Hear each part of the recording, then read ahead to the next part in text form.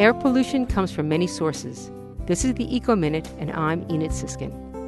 Some causes of air pollution are natural, such as volcanic eruptions, dust storms, decomposition of vegetation, or radioactive decay within the Earth's crust. But most pollution is anthropogenic or human-caused.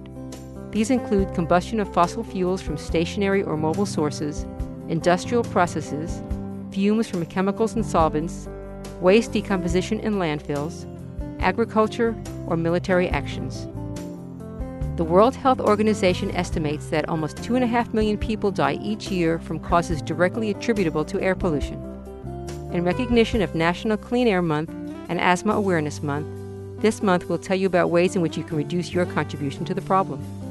For more information, go to wuwf.org and look for the Eco Minute under the program's drop-down menu.